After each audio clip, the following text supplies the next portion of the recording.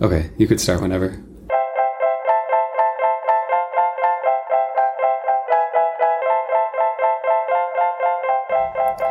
Welcome back to another episode of the Born Again Again podcast. I'm Katie. And I'm Joe. We're an ex-Christian couple learning how to live on the other side of religion. On this podcast, we'll talk about our journey, reasons we left the church, things we're going through now, and ways we've grown since. So today we're going to be talking about one of the biggest reasons why we decided to not be Christian anymore, and that's God's love.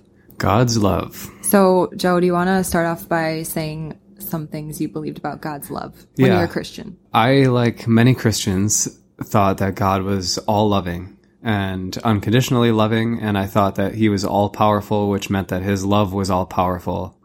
Basically, I guess, like, I thought that anything good and loving that was in humanity or in myself came from God as the source. Mm-hmm. So yeah, I mean, he was like the all-loving source of love in the universe. Yeah, I thought he cared about me personally. I thought he, paid attention to my thoughts. I thought that he knew how many hairs were on my head, which that's a weird thing. Is that in the Bible? I don't know. Probably is. There's a lot of weird stuff in there.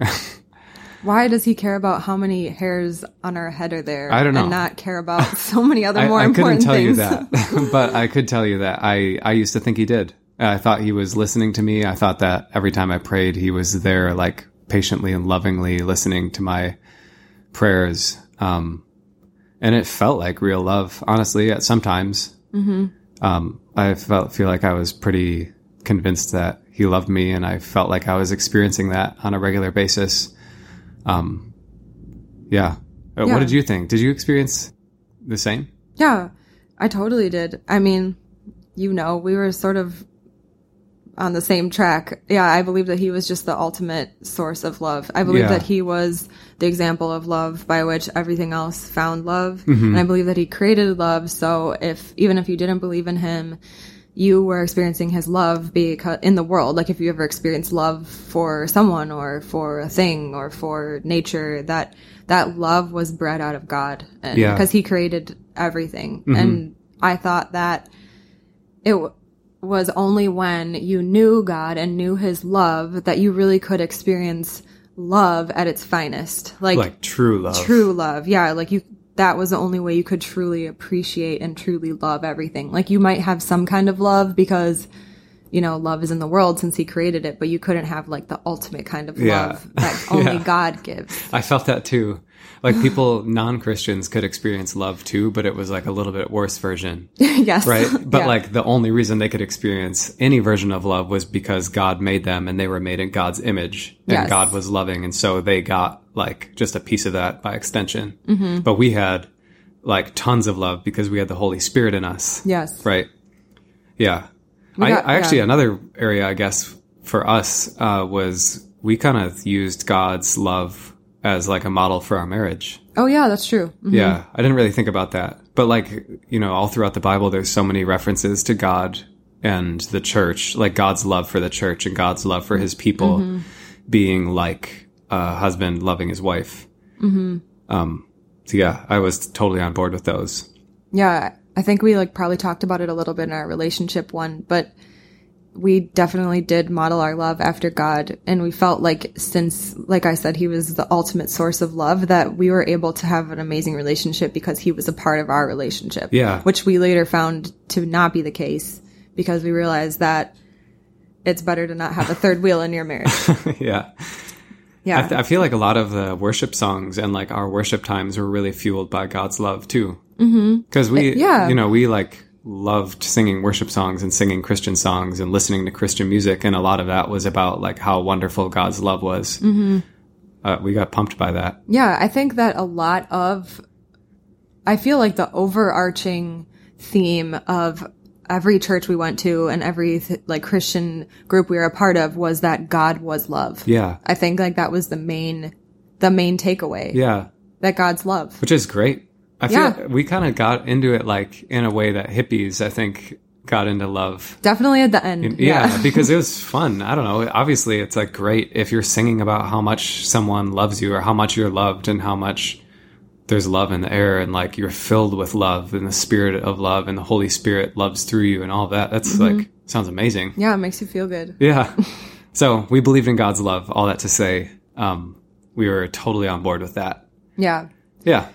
So we have a couple examples of verses from the Bible that talk about God as love. And I found a lot of really cool Bible verses for this podcast. And Joe made me pare down because he thinks the Bible is boring. Dude, the Bible's so boring. And I've spent 20 plus years reading that dumb old book. Which we'll I totally agree with. I agree with you, Joe. But like, I was like, oh, what's this verse? Like, this is crazy. Yeah. But I'll spare They're pretty you. Good. I've only saved a few verses.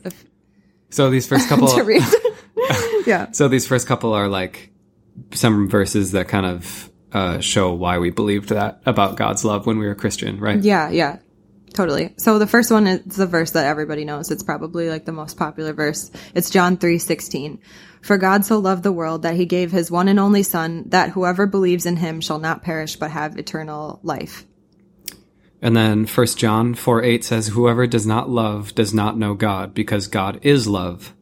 And then I think later on in that same section, it says again, God is love. Mm-hmm. That must be part of where that comes from. Yeah. I was wondering why people say God is love, and I was wondering exactly where and how that was, and I assumed that it was in the Bible multiple times, and I was really disappointed that I could only find it in this verse, and it was just like the same sentiment repeated twice. Yeah, I was like, oh, that's weird. Everybody quotes that one part, God is love, and I was a little bit disappointed by the Bible verses. So then I found this other verse, which is like, I thought was hilarious because it's about God declaring himself as good. Oh yeah. So this is like when Moses is up on Mount Sinai with the 2 stone tablets with the commandments, right? Mm-hmm. And it's in Exodus. The Lord comes to him. Exodus 34, 4-7 is what I looked up to read. And I'm starting at verse 5 right now. So everyone follow along in your Bibles, please. Please turn to Exodus 34. It says, then the Lord came down in the cloud and stood there. When I read this, I thought of the cloud, like with Apple.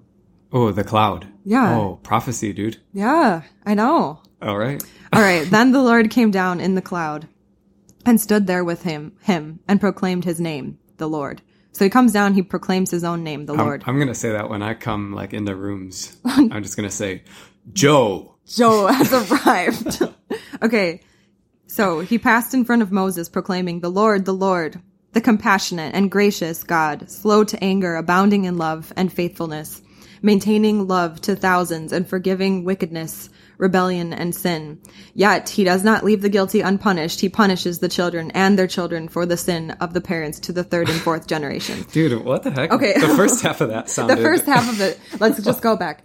But the first half, he's basically saying, okay, I am the compassionate, gracious God. I'm slow to anger, abounding in love and faithfulness, and I forgive all of the sins. So that's just the part that we want to focus on now. We're just going to kind of forget the last part. So God claims that he's good. Yeah, that's where he declares his own nature to be that compassionate, loving, good, forgiving, all that stuff. Yeah. So all those kind of talk about why people think God is loving, why we thought God is loving. And there's so many more verses. There's a bunch. Yeah, there's a ton more. Yeah, these are just highlighted ones. A couple that we found quickly. So then we thought, let's look up the Bible's own definition of love. And so the best we could come up with, I guess, was 1 Corinthians 13. The best we could come up with? This is the best verse in the Bible, in the whole Joe. Bible. This is the one that everyone uses out of context at every wedding. That's true. So 1 Corinthians 13, the definition of love. Love is patient. Love is kind. It does not envy. It does not boast. It is not proud. It does not dishonor others. It is not self-seeking. It is not easily angered. And it keeps no record of wrongs. So why don't we take this opportunity to judge God against his own definition of love? Okay, because those things sound pretty good to me. Yeah, I think that's like probably a good definition of love. I like that verse. I would use that as my own definition of love. That's great. I think that if you are all these things, that you're a really loving person. They kind of go hand in hand. Yeah. Okay, so what we were doing is we were kind of like judging God against these things, like Joe just said, and we started with envy, because the first one after love is patient, love is kind is it does not envy. So we looked up envy in the Bible, and there were so many verses about this, but here's just a few. In Deuteronomy 4:24, it says, "For the Lord your God is a consuming fire, a jealous God." So he's describing himself here as jealous. Okay. And then... Love doesn't envy, though. Oh, no. Okay. All right, Exodus 25.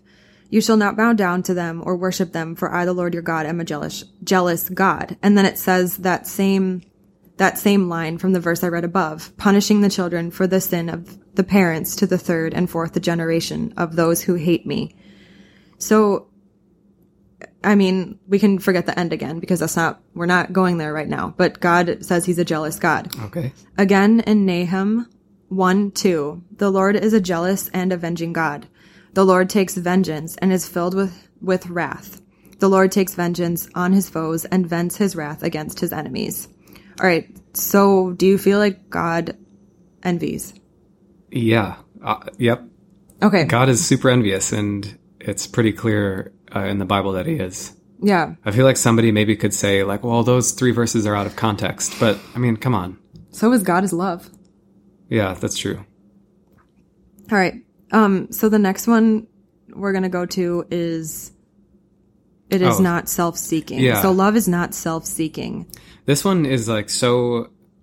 We don't have any verses for We this didn't one need any. specifically. We didn't need any verses. But the whole Bible, the whole like story of the gospel is that God wants his children to worship him. He wants us to give up our entire lives and like everything about ourselves and turn it over to him and put all of our focus and attention on him and pray to him ceaselessly and worship him without ceasing. He wants all the glory. And spread his glory to everyone on earth. Tell everyone we know about him and about his plan for their lives. He's completely self-seeking. Seems self-seeking to me. Yeah. So. Yeah. I don't know. It's like there's not much more to say. I feel like if I was still a Christian, what I would be saying right now is, well, God is God and he lives up to a different... Like he deserves it. He has a different standard than we do of love. Yeah. But then I feel like that's something you can't say because then how can we describe him as love if he's like outside of the definition of love? Right. Then they need a new word. Yeah, we need a new word. You're changing the rules of love. Yeah. Like love has these rules and it's written in the Bible. We should, yeah. They're the rules, okay? Okay.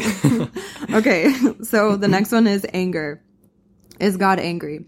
This one I looked up and it's any verse in the Old Testament. You can find, the anger burned against them. God he was angry and his anger burned against God's them anger. Or him or whatever. His anger is always burning. His anger is burning bright all the time. Mm-hmm. He's very angry at the Israelites, the whole of the Old Testament. Yeah. And the non-Israelites. Yes. And I feel like Christians like know about this. They know that he's angry. Right.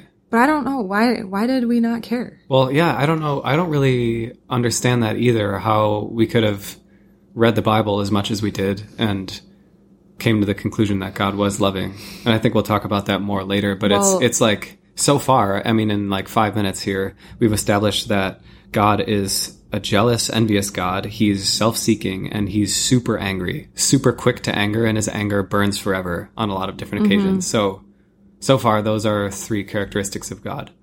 I think that it's gonna come down to that argument, that Old Testament argument, that like, well, that was God in the Old Testament. You know, like these verses we're reading, they're all from the Old Testament. Yeah. And well, but like in the New Testament, still he talks about God is like angry and will judge people who don't follow him. So, I mean, and I mean, the Bible talks about how God never changes too. So that argument is weak to me. Mm-hmm. But yeah, you're probably right. Yeah. So we have like all of these few things: anger, self-seeking, and jealousy. And now we go on to the record of wrongs. And so, I want to repeat the part that we keep reading above, which is like, is such a record of wrong, because God says he's going to punish the children for the sin of the parents to the third and fourth generation of those who hate him. And that just means that you keep a record of wrongs. If you can remember like which children are from which parents and which generation, you know, they came from, then that means you're keeping some kind of score. Maybe he remembers it all, so then it doesn't count. And keeping a record of wrongs literally means writing it down. No, that's a record. Okay. Okay. Ooh, here's another one. Then. But this one's from the New Testament. Yeah, 2 Corinthians 5. It says, we all must appear before the judgment seat of Christ, that everyone may receive the things done in his body, according to that he hath done, whether it be good or bad. So, yeah, Judgment Day apparently is going to have a book with all of our deeds in it, good and bad. Keeping a record of wrong. Yeah, that's definitely keeping a record of wrong. Like cut and dry. And then this one from Revelation 20:12. When I found it, I was thinking, do Christians take Revelation seriously? I don't know. I don't know either, but it's in the Bible. The only source of information we have anywhere in the entire world from any point in any of history is from the Bible. So yes, so I feel like we should be able to read any part of it. It should be reliable. But I was just hearing Christians in my head being like, oh, well, we don't take from Revelation. Oh, we don't I feel like Revelation. Everywhere you take a verse from, there's always some kind of justification for why you can't use that verse in that situation. Right. So from Revelation, it says so clearly that God keeps record of wrongs, because it says, and I saw the dead, small and great, stand before God, and the books were opened, and another book was opened, which is the book of life, and the dead were judged out of those things which were written in the books according to their works. Okay, well. Record of wrongs. He wrote it down. Here it is in a book. My previous theory has been debunked. So, what the heck is... This was just such a huge thing for us. Yeah. The to biggest realize, revelation. Yeah. It was kind of scary. Yeah, it totally was. Everything is so scary. Everything, all of these revelations are super, it's like they're equally scary and equally exciting, because it literally felt like scales were falling off of our eyes and we could see God clearly for the first time, or at least more clearly.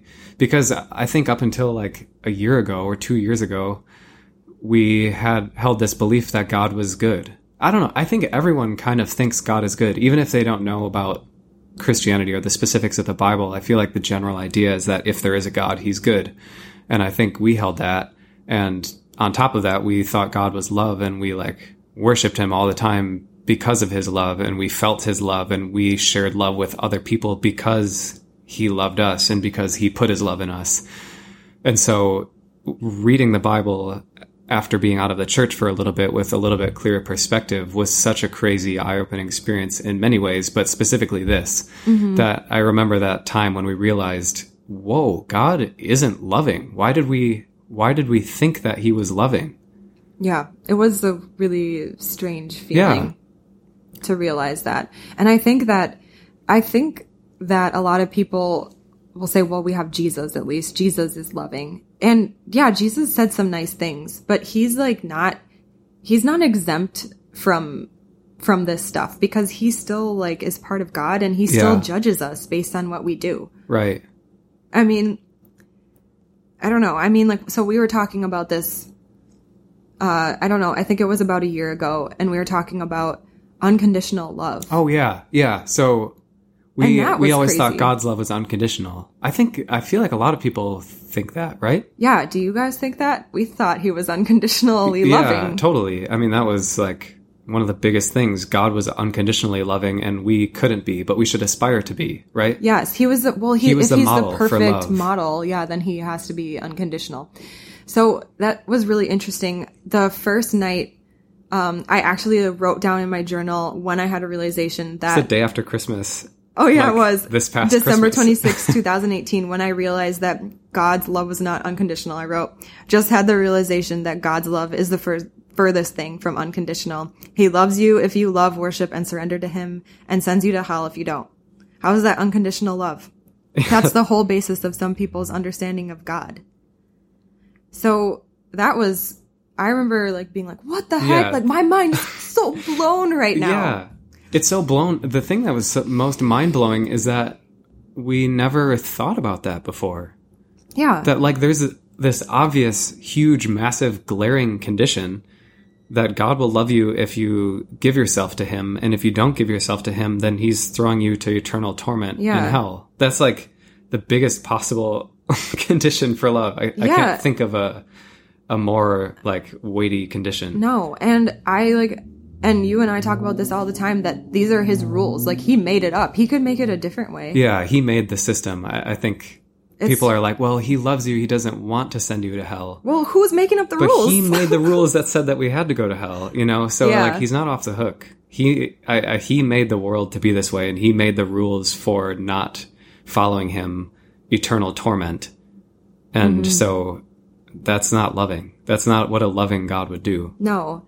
I think it's really hard to see if every single day you tell yourself that God is love over and over and over again. Yeah. Like you wouldn't, I think that it would be so hard for you to see this, you know, what this really means and how impactful it can be. I think that I feel like you need to like step outside of Christianity, not have so much stock in it in order to see it, because I didn't see it until we were out for 2 years. Right. I didn't even realize it. I think you're probably right.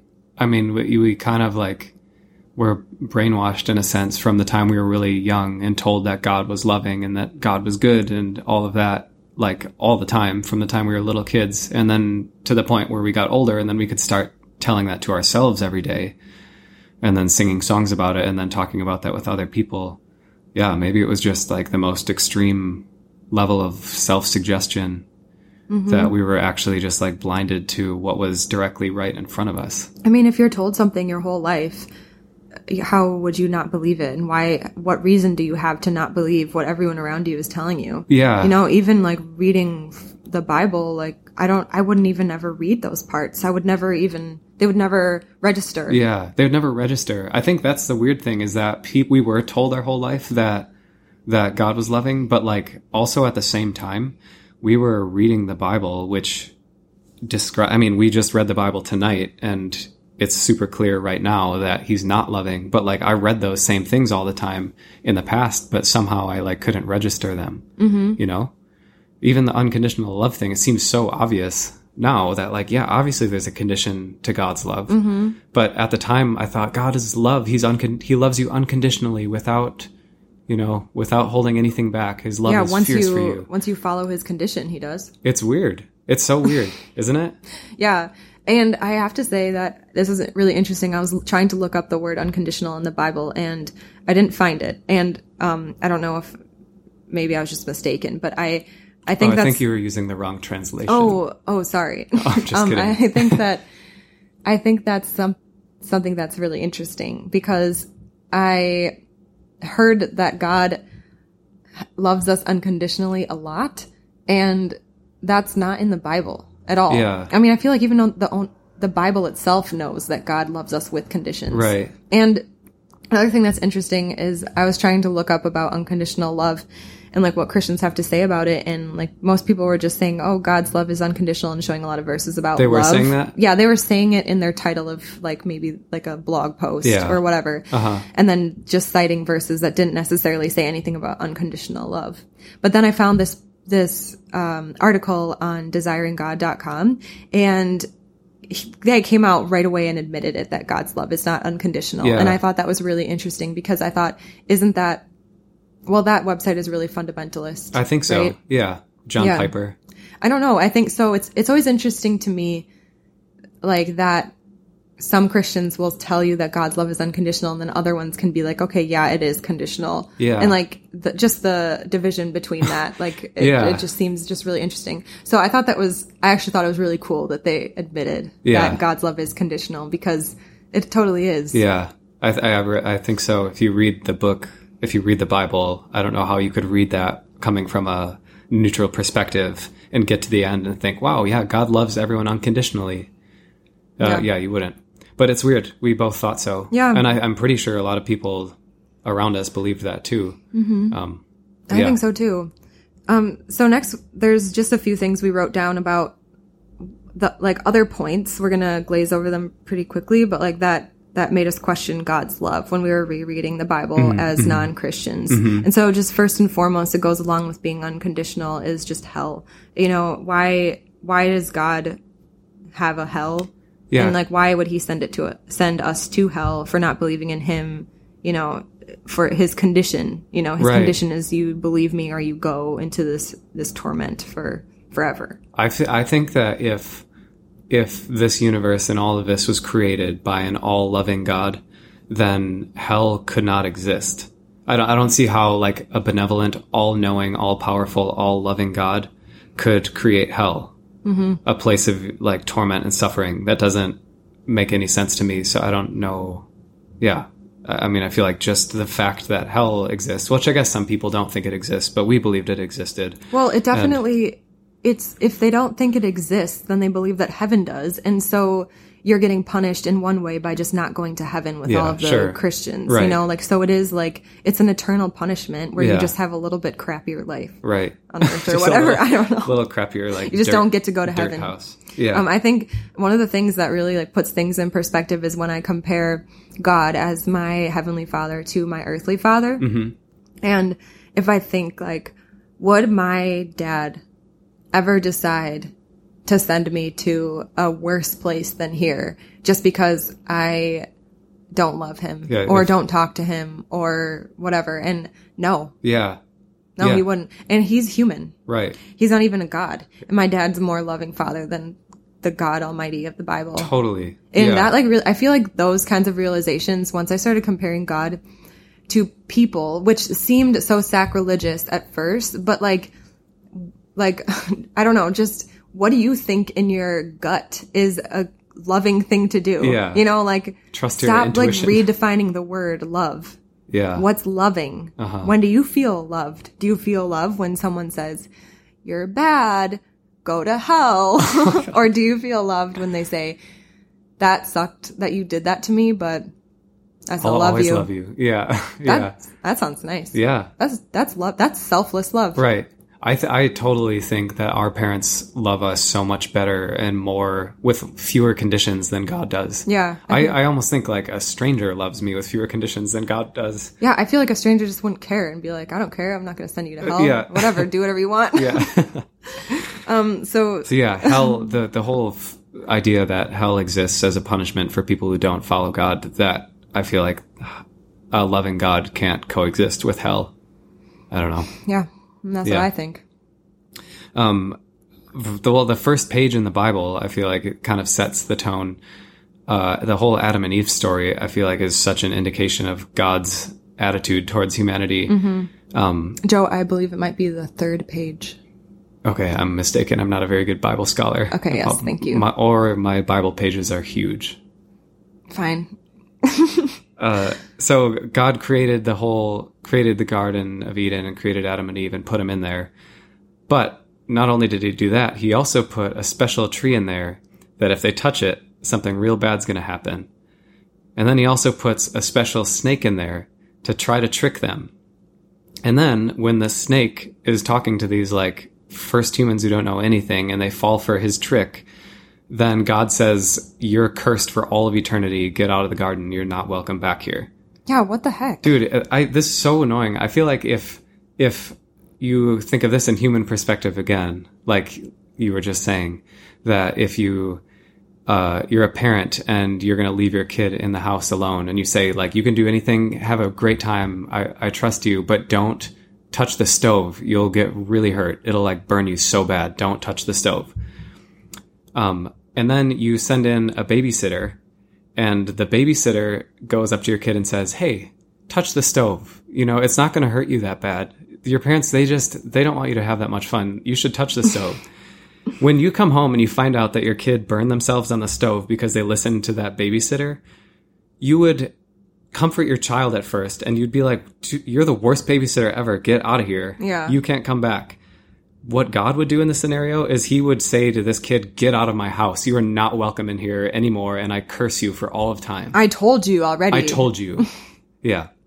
So I feel like that's real crappy. It doesn't seem like love. No. It seems like he created them with the condition that they can have paradise if they don't touch this tree. Yeah, if they have blind obedience. But then again, it goes back to the thing, then why create it? Yeah, right. Like, and even so, like, God will, love you if you believe in him. Otherwise, he'll send us to hell. Then why create hell? Mm-hmm. It's just all of these things that he's telling us to do. He made the rules.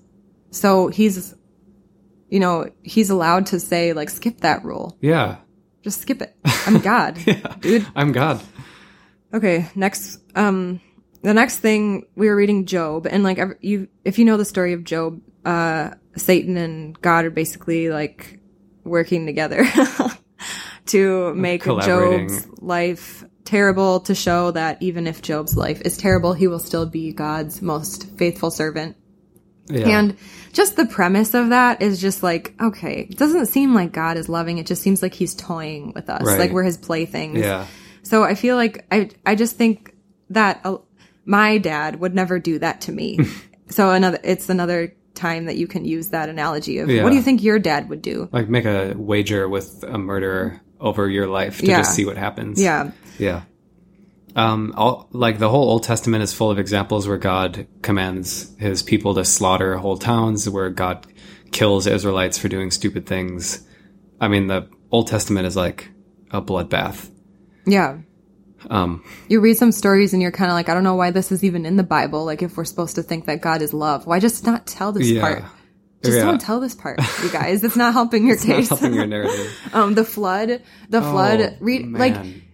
That's a nice story, but when's the last time you read it with like open eyes, an open mind? Yeah, because like, dude, it just feels bad reading those verses where it says God basically regretted that he created mankind and he needed to wipe them out. It just sucks. That like hurts me, because at the core of that is the fact that God made us. Right. He's supposed to make us perfect. Why did he make us this way? Or at least to make a plan that made some sense. Yeah, I don't know. It just sucks. Like, it doesn't seem like a loving solution. If your people all go astray, I guess I just better kill them all and start over. I'll save one. Yeah. For in their some clones. massive boat. Oh, and then the whole promise at the end of that story. I think when we were Christians, we'd see a rainbow and we'd be like, oh, God's promise, the flood, all of that. That's so great. I'm so thankful for God's promise to his people. Like promise he'll come again or whatever we thought. I don't know what we thought. I don't know. But what God is actually promising, if you read the story, he says that the rainbow is a sign that he will never kill everyone in the world with a flood again. Specifically a flood. Yeah. Yes. What kind of promise is that? Yeah. That means he could still kill us with lightning or fire. Yes. That's true. That's true. Okay, then another one that we reread is the Tower of Babel, and you should go reread that story. Just kind of, God seems like he's very insecure. He doesn't want people building a tall enough tower that will get to the heavens. Yeah, they're getting a little too strong. He just makes everybody speak different languages and so that they can't build it. Yeah. Because he's insecure. That's what it seems like. Yeah. He over and over again, he just kind of messes with people. Another time he messes with people is he hardens Pharaoh's heart. Yeah. So that, because Pharaoh is on track, he's going to isn't he going to agree with Moses Something and let like the that. Israelites go? I know it said that God needed to harden Pharaoh's heart so that Pharaoh wouldn't listen to the Israelites, so that he could punish them and kill their newborns. And it just seems so backward. Yeah.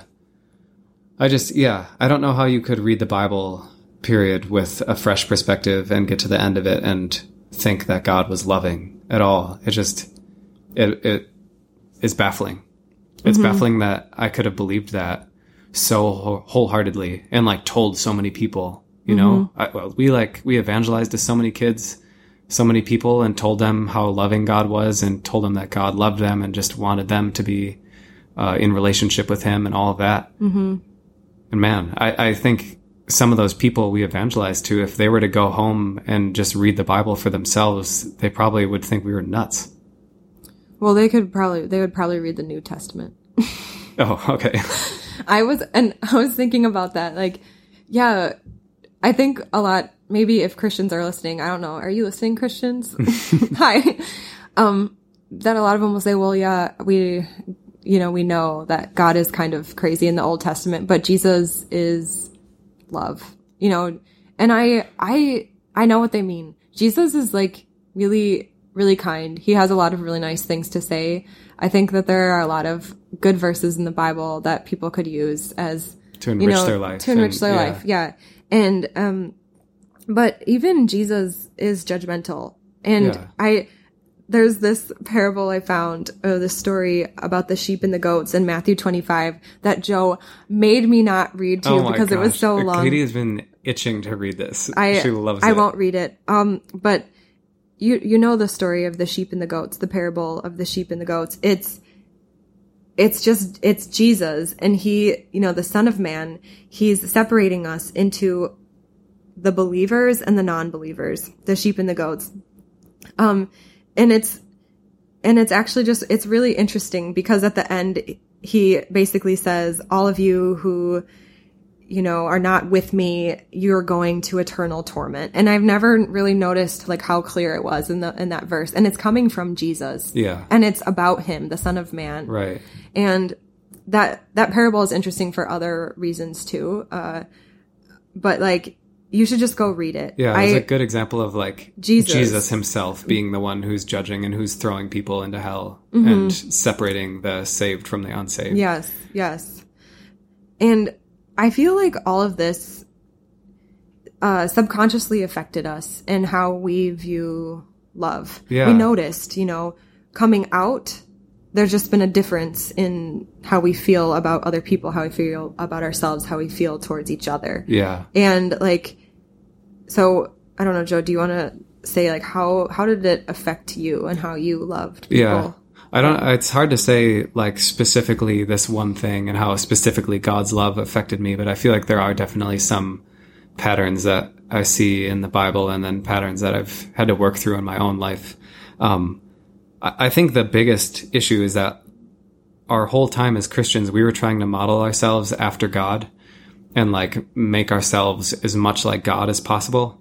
And obviously we weren't like killing people all the time, and doing some of that stuff, but like we held God in the highest regard as the source of love and like the perfect standard for love. And so we're realizing now we had the worst model for love. Mm-hmm.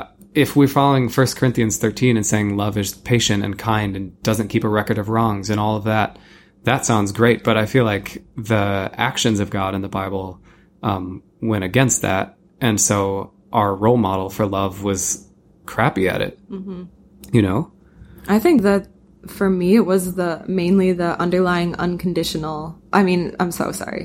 opposite conditional nature of his love that really affected me. Oh. I never knew in my head that his love was conditional, but I learned to love conditionally. Mm-hmm. And I was just talking about in that parable of the sheep and the goats, we talk about this, that we separated people in our minds. Oh my gosh.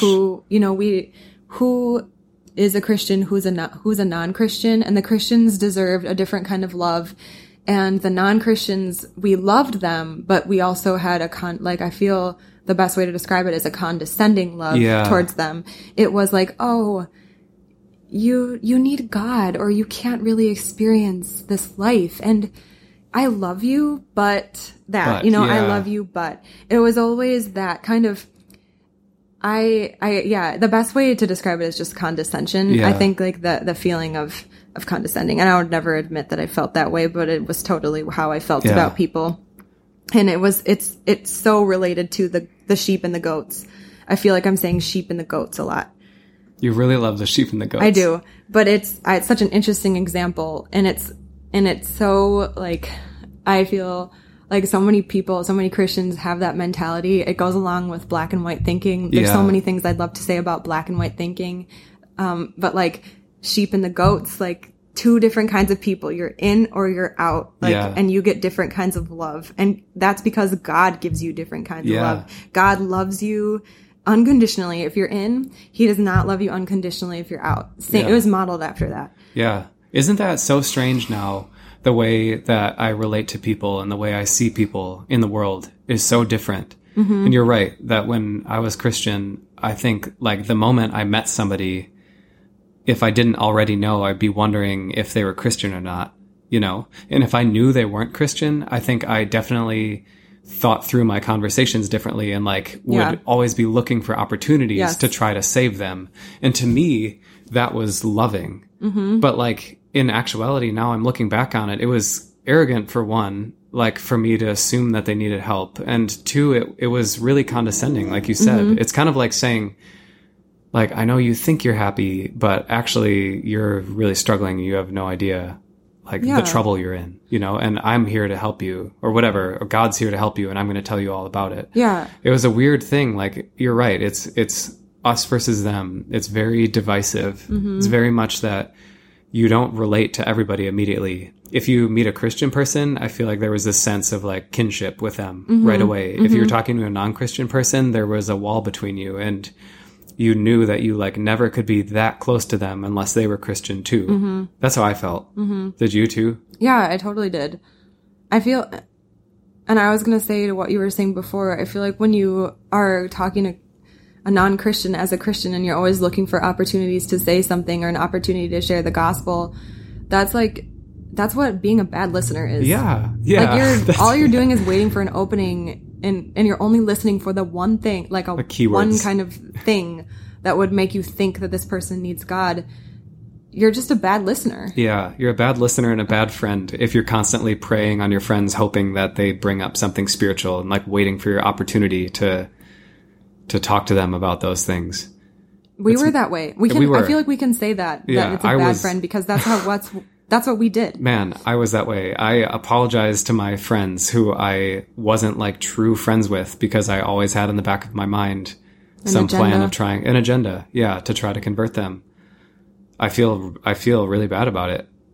Yeah. I feel bad about my coworkers who I would always be trying to bring up spiritual conversations with. It's like I cared about them as people, but I also like didn't care about them as people as much as I cared about my own agenda for them. It sucks. That wasn't loving, but it was modeled after the air quotes perfect example of love, you know? Well, that's how God loves. Yeah. He loves us based on if we believe in him or not. So that's exactly how we loved other people. Yeah.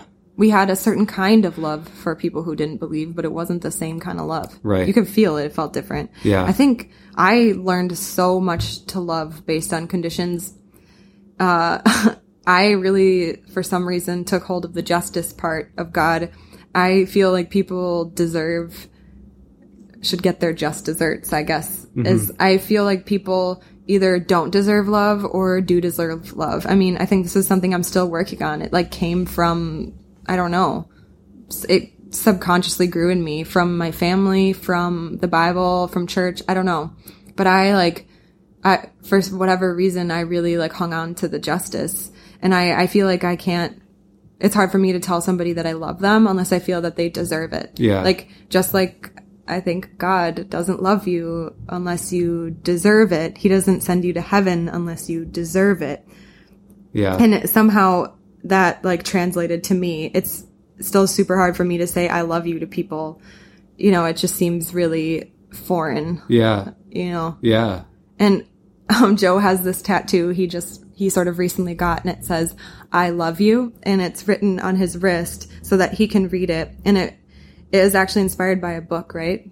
Or somebody got inspired by a book and then they got that same tattoo. And it's supposed to remind him to love others and love himself. Like, I love you, as in looking at it like, I love you, Joe. And to think that thought, I love you, to strangers. So it's kind of like a reminder, right? Yeah. My goal was that every time I interact with somebody, my first thought about them is I love you, coming at them with that perspective. And that's interesting because you actually got that after you stopped being a Christian. Yeah. And I almost got symbolized tattoos. a way, wait, hang on just a second. But it symbolized a new way to look at people. Right. Yeah. Oh, absolutely. And I'm not saying if you're a Christian that you don't have good love, because I think some Christians are really good at loving people, but just the people we were around and the type of Christian we grew up to be, we had a different kind of love for non-believers. Yeah, and what kind of tattoos were you going to get? Yeah, I didn't get the tattoos. When I was Christian, I had plans to get tattoos on both of my forearms, huge ones. On one arm, I wanted it to say Soldier of God, and then on the other one, I wanted it to say Disciple of Christ. So in Hebrew. In Hebrew, yeah. Yeah. I feel like I kind of dodged a bullet there. Yeah, although at least nobody would have been able to read it. Yeah, that's true. So back to the tattoo, it just says, I love you. And when Joe first got it, we joked all the time. This was like our best joke that we would do when we tell the story, that I should get a tattoo in the same place, same font that says, I judge you. Oh my God. But like now I feel as though I realize, you know, we joke about it, but it's true. It's like hard for me to love. Yeah. You know, it's hard for me to love if you don't deserve it. And I'm trying to work on that. And when I look at the Bible, I kind of get an inkling of where that maybe came from. Yeah, right. I feel like the highest value in the Bible is justice. Yes. Which is like why there has to be like blood sacrifice for everything, and they're so obsessed with blood and so obsessed for like payment for our sins and stuff. Yeah, payment and for your sin, and God will avenge you. Like, don't worry about your enemies. God will. He'll get them back later. And I loved that, I guess. Yeah. That really. Well, I like, in a way, I see the appeal to it because it's really simple and it feels like, well, I want to be treated fairly. But I think what we're learning now is that love in our life, day to day, love is a way higher value and a more important priority to us than justice is. And I think there's times when we need to love each other even when we don't deserve it, you know? Yeah, how could you have a marriage otherwise? Yeah, I'm not deserving of love all the time. Yeah, right. And you're not either. But like we do love each other, and we try to love each other all the time, you know? And it's so much of a more beautiful way to live, to just like give love out freely to everybody, instead of having so many rules and guidelines and conditions for who gets love and who doesn't. Yeah. I think the word love was really distorted for us. And I think a lot of words in the Bible get distorted and they have their own definitions. And you need to really check them with, you know, your gut, really. Your intuition, which is hard because you're taught not to trust your feelings, your gut, yourself. Otherwise, it's pride. It's prideful to do that. But we say go for it. Take a risk. Trust your gut. See what happens. Well, we wanted to wrap up with a quote or a paragraph from Mark Twain, right? And it's called A Description of the Bible God. Can I read it? Yeah, and Katie's going to read it. I love to read out loud. A description of the Bible God. A God who could make good children as easily as bad, yet preferred to make bad ones. Who could have made every one of them happy, yet never made a single happy one. Who made them prize their bitter life, yet stingingly cut it short. Who gave his angels eternal happiness unearned, yet required his other children to earn it. Who gave his angels painless lives, yet cursed his other children with biting miseries and maladies of mind and body. Who mouths justice and invented hell, mouths golden rules and forgiveness multiplied 70 times 7 and invented hell. Who mouths morals to all people and has none himself. Who frowns upon crimes, yet commits them all. Who created man without invitation, then tries to shuffle the responsibility for man's acts upon man instead of honorably placing it where it belongs, upon himself. And finally, with altogether divine obtuseness, invites this poor abused slave to worship him. That's from Mark Twain in The Mysterious Stranger. That was super heavy. Yeah. But also an amazing and beautiful description of what we realized. Yeah. And I just want to say, on the other side of this, after being out of the chains that we used to call freedom, it is so good to love. It is so good to love you. It is so good to love other people. It's so good to love gay people and trans people and people who aren't Christian. And people who have abortions. And people who sin. I love loving people. It feels so good to be able to love freely, you know, and not hold any judgments over anybody. And I think the last podcast we did, you said something about how Christians hate the sin, but love the sinner. Yeah. And that's, you can say you love a sinner. Yeah. But that's not love. If you have a part of them that you're holding above them or against them. And I feel like never before have I felt so connected to people. Yeah. And that was never my strength. Yeah. Mine was never a connection to humanity loving people. You know, I was very like hell-bent, like I said, on judgment. And justice. Yeah. But now I feel so connected to people and it feels amazing. And I feel like I have a lot of free love to give. You know that, this is the last thing I'll say. You know that like phrase people say, like, you deserve to be loved. I see like pretty pictures on Instagram and it'll say like, you deserve to be loved, or like everyone deserves to be loved, or you are worthy of love, that kind of stuff. I never believed that as a Christian. I always thought that was so like woo woo. Really? And yeah, I don't know. I just like, I thought, why? You know, not everyone's loved. Maybe there's people who are like really crappy people and I don't think they deserve love, whatever. But now I feel like, you know what? If you're human, you deserve love because you're part of the group. You know, We're all in this together. We're all on this earth together. None of us really know what we're doing. Let's like love each other and take care of each other, and not put these weird divides of religion and dogma and judgment and condemnation. Just get it out there. Conditions for love. No conditions. No. I love you. If you're listening, I love you. And I actually do. Probably more now than I ever have in my whole life. Yes. Because I'm free. Yeah. Yeah. I love you too. I don't judge you. Thanks. Thanks so much for listening. All right. See you next time.